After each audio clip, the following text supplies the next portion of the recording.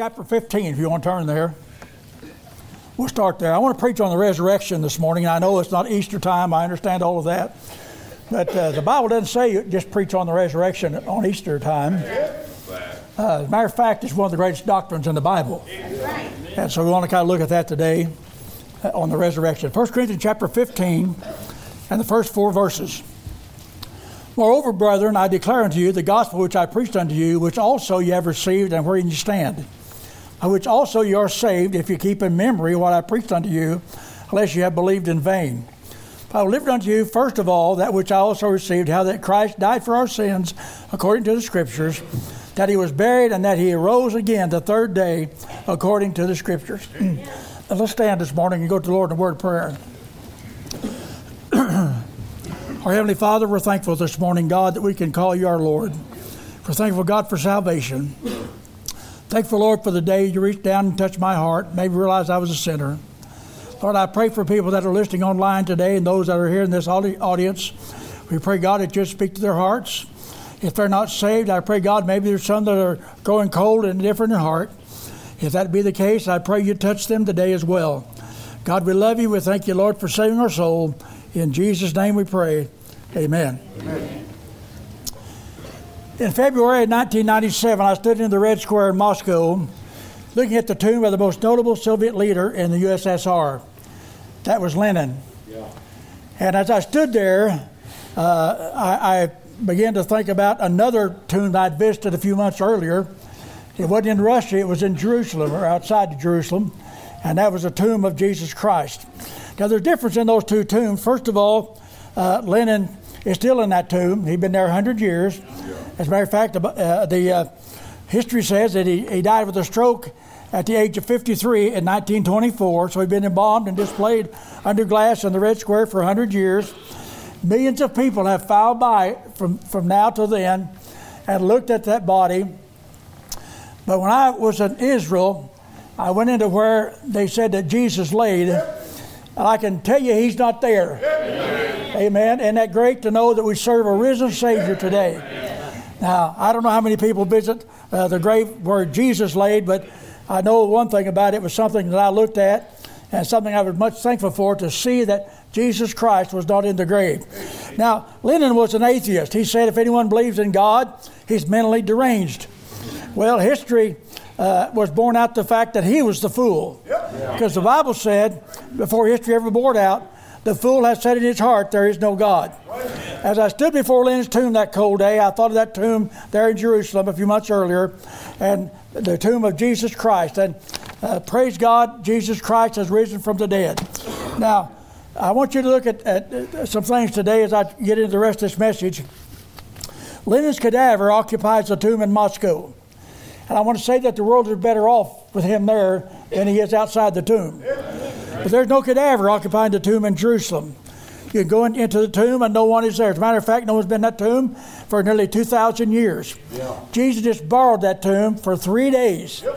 3 days. Now, that's all he needed that tomb for. On that cold Russian morning, I thought of the empty tomb of Jesus Christ. That's why I love to celebrate the resurrection. It makes us think of the empty tomb of Jesus Christ. You know, really every Sunday we celebrate the resurrection of Christ, because that's why we meet on Sunday. The Bible says the disciples first met on Sunday after the resurrection, and the Bible says that you're to bring your tithes and offerings on the first day of the week, and that's Sunday. And so we're to worship on Sunday. Now, don't get me wrong, we're to worship the Lord every day. We're to pray to Him every day and worship Him every day. But Sunday, the first day of the week, is the day I believe that God picked out for the church to get together and to pray together and to worship together and to read the Word of God together. Matthew chapter 28, I want to read some verses there. Matthew chapter 28, the first 8 verses. In the end of the Sabbath, as it began to dawn towards the first day of the week, came Mary Magdalene and the other Mary to see the sepulchre. And behold, there was a great earthquake, for the angel of the Lord descended from heaven and came and rolled back the stone from the door and sat upon it. His countenance was like lightning, and his raiment white as snow. And for fear of him, the keepers did shake and became as dead men. And the angel answered and said unto the women, Fear not ye, for I know that you seek Jesus, which was crucified. Verse 6 says, He is not here, for he is risen, as he said. Come see the place where Jesus lay. Verse number 7, And go quickly and tell his disciples that he is risen from the dead. And behold, he goeth before you into Galilee. There shall you see him. Lo, I have told you. Verse 8 says, and they departed quickly from the sepulchre with fear and great joy, and did run to bring his disciples word. Jesus had just been crucified. Joseph came and begged the body of Jesus from Pilate, and Pilate gave him the body. And so he took the body, wrapped it in a clean linen cloth, and the Bible said that Joseph laid it in his own tomb. And the Bible says that Pilate had a large stone. They said it probably weighed close to 3,000 pounds, rolled in front of the tomb. The chief priests and Pharisees were primarily responsible for the death of Christ. They wanted the grave secured. They remembered, and they called him the deceiver. They remembered the deceiver said that he would rise again on the third day. What they was afraid of, that the disciples would come and steal the body away and say that he had been risen from the dead. So Pilate gave them permission to secure the tomb. As Sunday began to dawn, Mary Magdalene and the other Mary came to anoint the dead body of Jesus Christ. When they got there, no body was found. Isn't that great? I tell you what, I love to read that. Every time I read that, it just sends chills up and down my back. The angels delivered the news of the resurrection, invited them to see the empty tomb. They ran to share the news that Jesus was alive. Several things I want to bring to you this morning that we can learn from this scripture. First of all, the importance of the resurrection. The resurrection is a single sign of his deity. Now, some people think that the miracles are the sign of his deity. Well, Moses did miracles. Joshua did miracles. Many of the New Testament prophets and disciples did miracles. Elijah did miracles. Elisha, Peter, and Paul. They all performed miracles, and they were mere men. So we know that this is a single sign of the deity of Jesus Christ was the resurrection. God the Father, God the Son, God the Holy Ghost, the Holy Spirit touched him in some way. I don't know how it happened, but touched him in some way and gave breath to that body again. In 1 Corinthians 15 and verse number 14, the Bible says, and if Christ be risen, then our preaching is vain, and your faith also is vain. So if Christ be not risen, then our preaching is in vain. Right. And we've got a lot of preachers here in this audience this morning, in this auditorium and sanctuary. And I know that Pastor Reg and I have been preaching about 41 years. And Brother Reg, if our preaching is in vain, every minute we spent studying the Word of God, every minute we've spent teaching and preaching the Word of God, it's all in vain. Yeah. Thank God it's not in vain. Amen. I'm glad it's not in vain. And you other preachers that are here today, what you do for God is not in vain. And folks, even if you're not a preacher of the gospel, you can share the gospel of Jesus Christ. Amen. Now, many times, he told those that he healed not to tell anybody about their healing. So the resurrection is a single sign of his deity. Secondly, it's a basis for my preaching. I've already mentioned that. Next, it's essential to our salvation. Amen. Look at the last part of verse 14. And your faith is also vain. Yep. If you're saved here today, you're saved because you placed your faith and your trust in the shed blood of Jesus Christ as he gave his life upon the cross. So it's essential to our salvation. People can disagree about some things and still go to heaven. You can disagree about eschatology, the second coming. Now, you can disagree and be wrong if you want to, but it's all up to you, okay? But you still go to heaven and be wrong about that. You can be wrong about some things about the sanctification. Maybe you don't understand it. You can be wrong about that and still go to heaven. You can even be wrong on the tongues issue and still go to heaven. But the resurrection of Jesus Christ is a doctrine you must believe if you desire to go to heaven. It's the fundamental of the faith that's essential to the faith. Let me illustrate. There's some things essential for the car to run. You go out there today and you can take the seats out of your car, it will still run. Now, it's going to be uncomfortable driving down the road, trying to see where you're going and everything, but it'll operate, it'll run without seats. It'll run without brakes. It'll run and run and run and run. I remember when Grandma Kelly was alive, she'd come down there at the house one time, stayed with Mom and Dad, and Dad had an old truck, and the thing never had brakes on it. And she wanted to go up to the Graveyard Hill. You know where that is, Reg? And she wanted to see the cemetery. She hadn't seen it for years. And so she wasn't able to walk up there. So anyway, I put her in the truck, and we went up there. And while I was up there, I thought, well, I'll just get the cows in. So she looked at the cemetery, then she got back in. We started down the hill. It's a big hill, okay? We started down the hill. I started to hit the brakes, not a brake one. I didn't say a word. I kept pumping those brakes.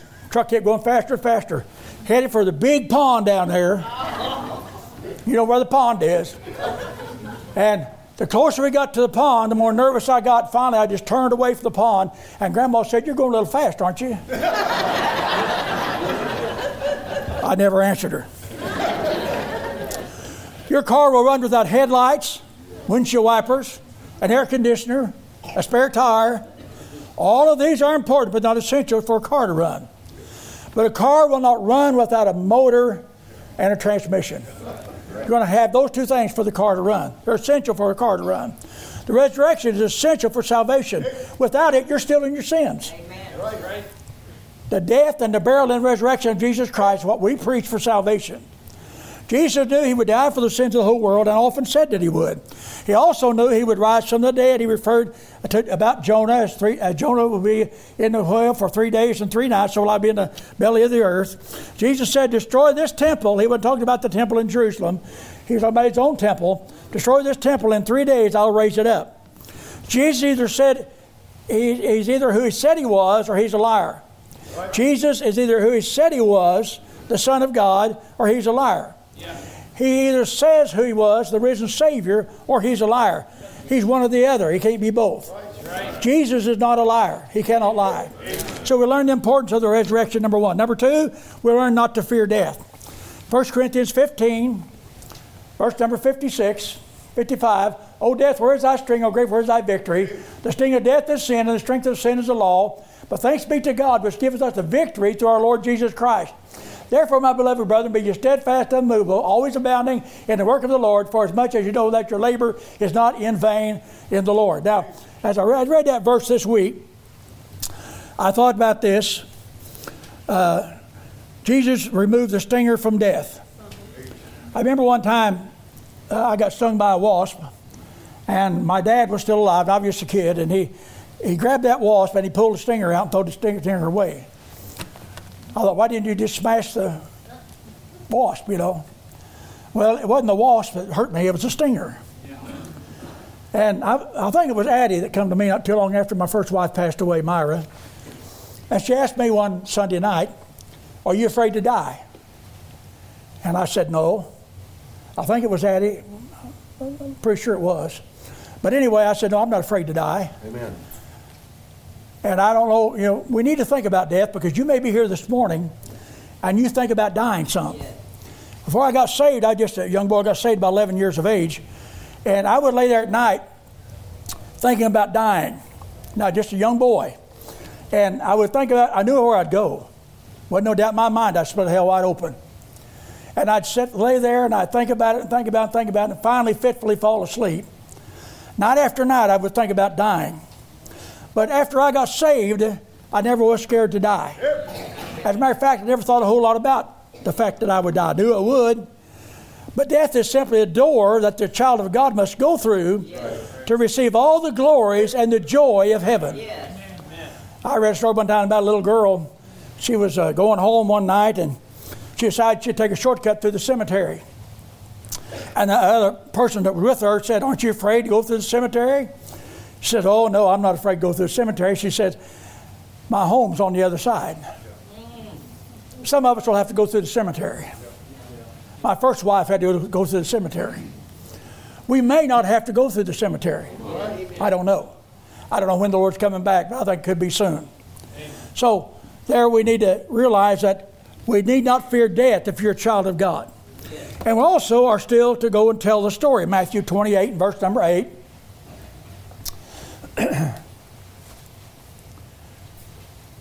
Matthew 28, verse number 8. And they departed quickly from the sepulchre with fear and great joy, and did run to bring his disciples word. As they went to tell his disciples, behold, Jesus met them, saying, all hail, and they came and held him by the feet and worshipped him. Now, why don't we respond like these women did to the angel's commands? Why don't we go and tell people like they did? Were they scared? Absolutely, they were scared. Oh, you don't imagine how scared that they were. I think we don't respond like the women did because we get wrapped up in our own life. Right. Our job, right. Our farm, whatever it is we may have, our family, our friends. We put the sharing of our resurrected Savior way down on the list of priorities. How many people do tell about Jesus? On Wednesday night, I've been asking prayer for Ramona's brother, Clifford. Pray for him. He admits he's not saved. I mean, he'll tell you right off the bat, I'm not saved, but he's got some problems. And he just can't see his way clear to put his trust and faith in Jesus Christ. But we're afraid. These women were too, but they delivered the news anyway. We don't know how sometimes to talk to certain people. Neither did the blind man in John chapter 9. He just told people what Jesus did for him. We're not excited about our relationship with Christ. A lot of times we think Christianity is a religion. It's not a religion. It's a relationship. Relationship that I have with my Lord and Savior, Jesus Christ. My relationship is a personal relationship. I know you have that. Some of you have the same relationship with the Lord that I have, a personal relationship. The disciples got turned on for Jesus Christ. They went everywhere preaching the gospel. Why did they do that? They wanted other people to have that relationship. In John chapter 4, the woman at the well got saved. When she got saved, she emptied the town for Jesus. She had that relationship. Could it be that we don't share the gospel because we don't have that relationship that we ought to have with God? We need to have that relationship. She was excited about her relationship with Christ. When we get excited about Christ, we'll share that excitement with somebody else. It's a responsibility of every believer to share their faith in Christ. Not just a preacher, not just a Sunday school teacher, not the church leaders, but the entire congregation of this church needs to share the resurrected Lord with others. Number 4, we learn the proof of his resurrection. No one has successfully refuted the resurrection of Jesus Christ. The Sadducees did not believe in the resurrection. The Athenians did not believe that Jesus rose from the dead. They were religious, but they denied the bodily resurrection of Christ. They said Paul was a setter forth of strange gods because he preached Jesus unto them and the resurrection. As a matter of fact, they called him a babbler. When Paul spoke to Agrippa about the resurrection, Festus said Paul was out of his mind. He said, much learning hath made thee mad. Many theories have been offered in an attempt to explain away the truth of the resurrection. There's the hallucination theory. Everyone who thought they saw Christ was simply having nightmares, hallucinations, all at one time. 500 people saw Jesus at one time. Were they all having hallucinations? I don't think so. There's a swooning theory that Jesus was nailed to the cross for 6 hours, beaten beyond recognition, the crown of thorns on his head, the spear thrust into his side, his apparently dead body laid in an empty tomb, but he wasn't quite dead. After a few hours, he cooled off, he came to, he got up, pushed aside the 3,000-pound stone, and he walked away. I ain't got that much faith.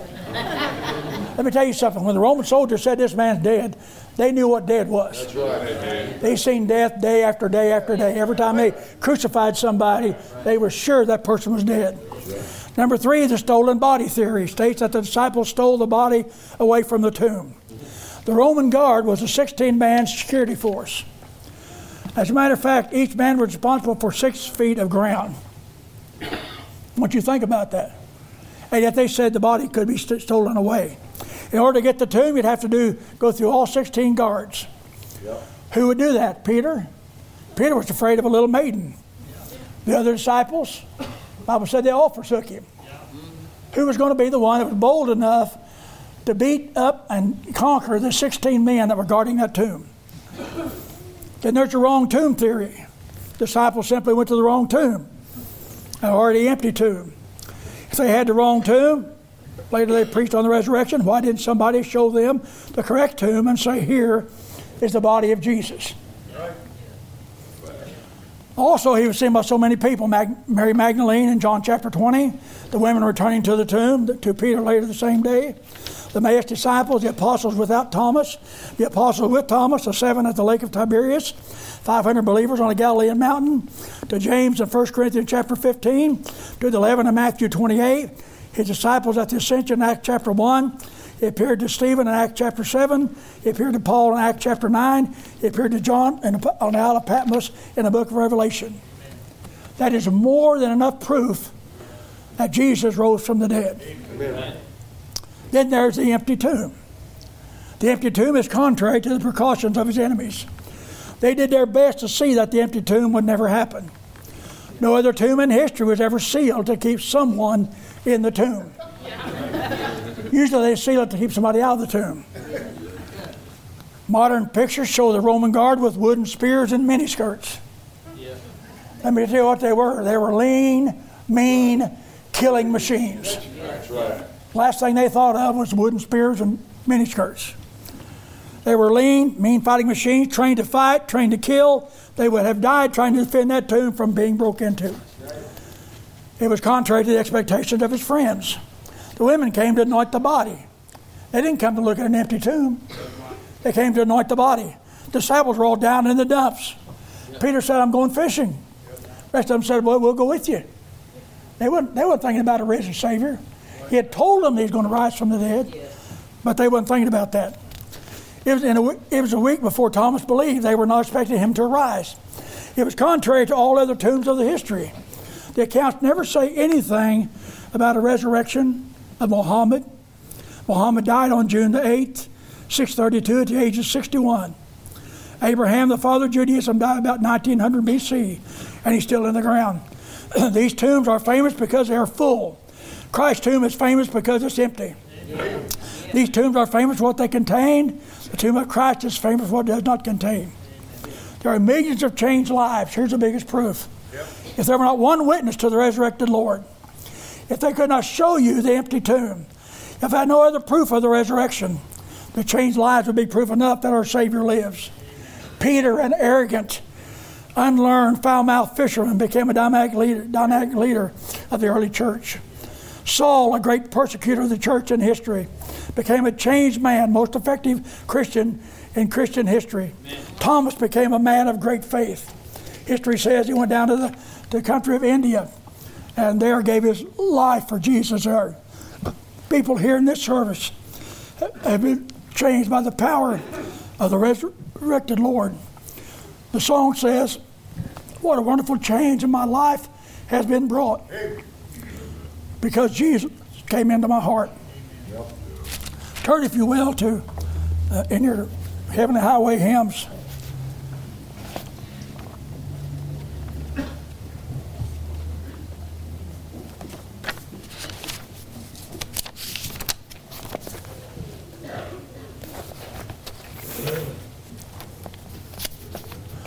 Page 258.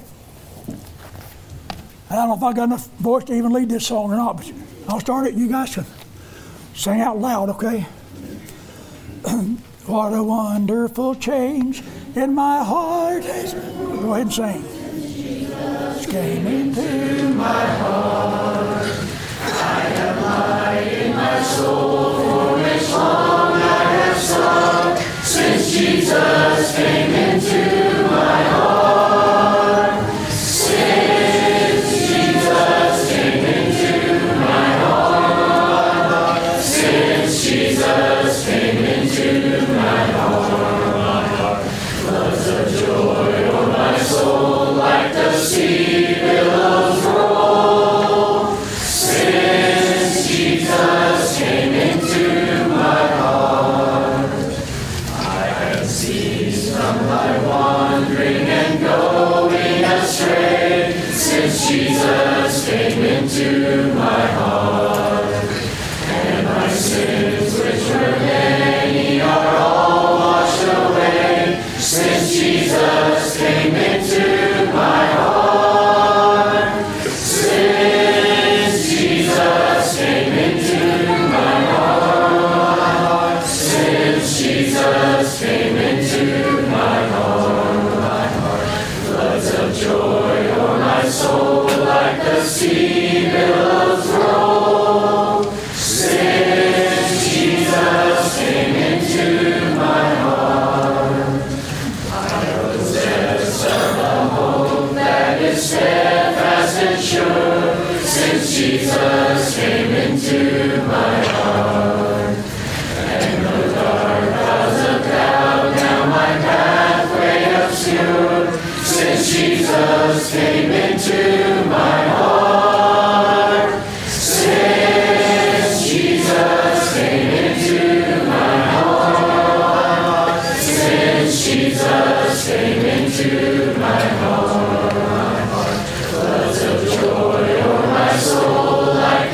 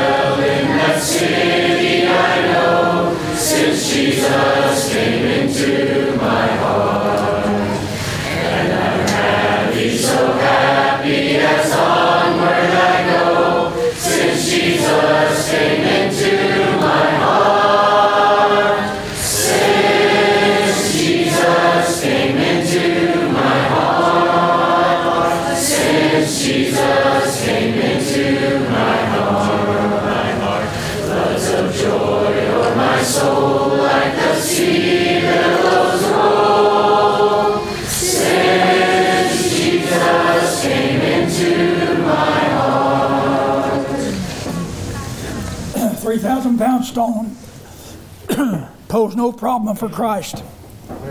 He rolled it away with ease. I want to end with a story that really happened. An atheist was in the town square one day. He was demeaning Christ, laughing about the resurrection. He got done, and an old country preacher was there. And he asked the atheist, he said, "Can I say a few words?" The atheist kind of laughed and said, "Yeah, go ahead." The old preacher got up there and he said, "Christ is risen." Amen. And the people answered him back, "He is risen indeed." Amen. You see, the early church, that's how they greeted one another. Yes. You and I walk in here, I see Brother Terry, I shake his hand. "How you doing, Terry?" They didn't do that. They come into the church, "Christ is risen." Yep. And the answer was, "He is risen indeed." Yep. Amen. Christ is risen. I hope you understand that. I hope you know that. I hope you experience that in your heart. Pastor, I'll turn it over to you.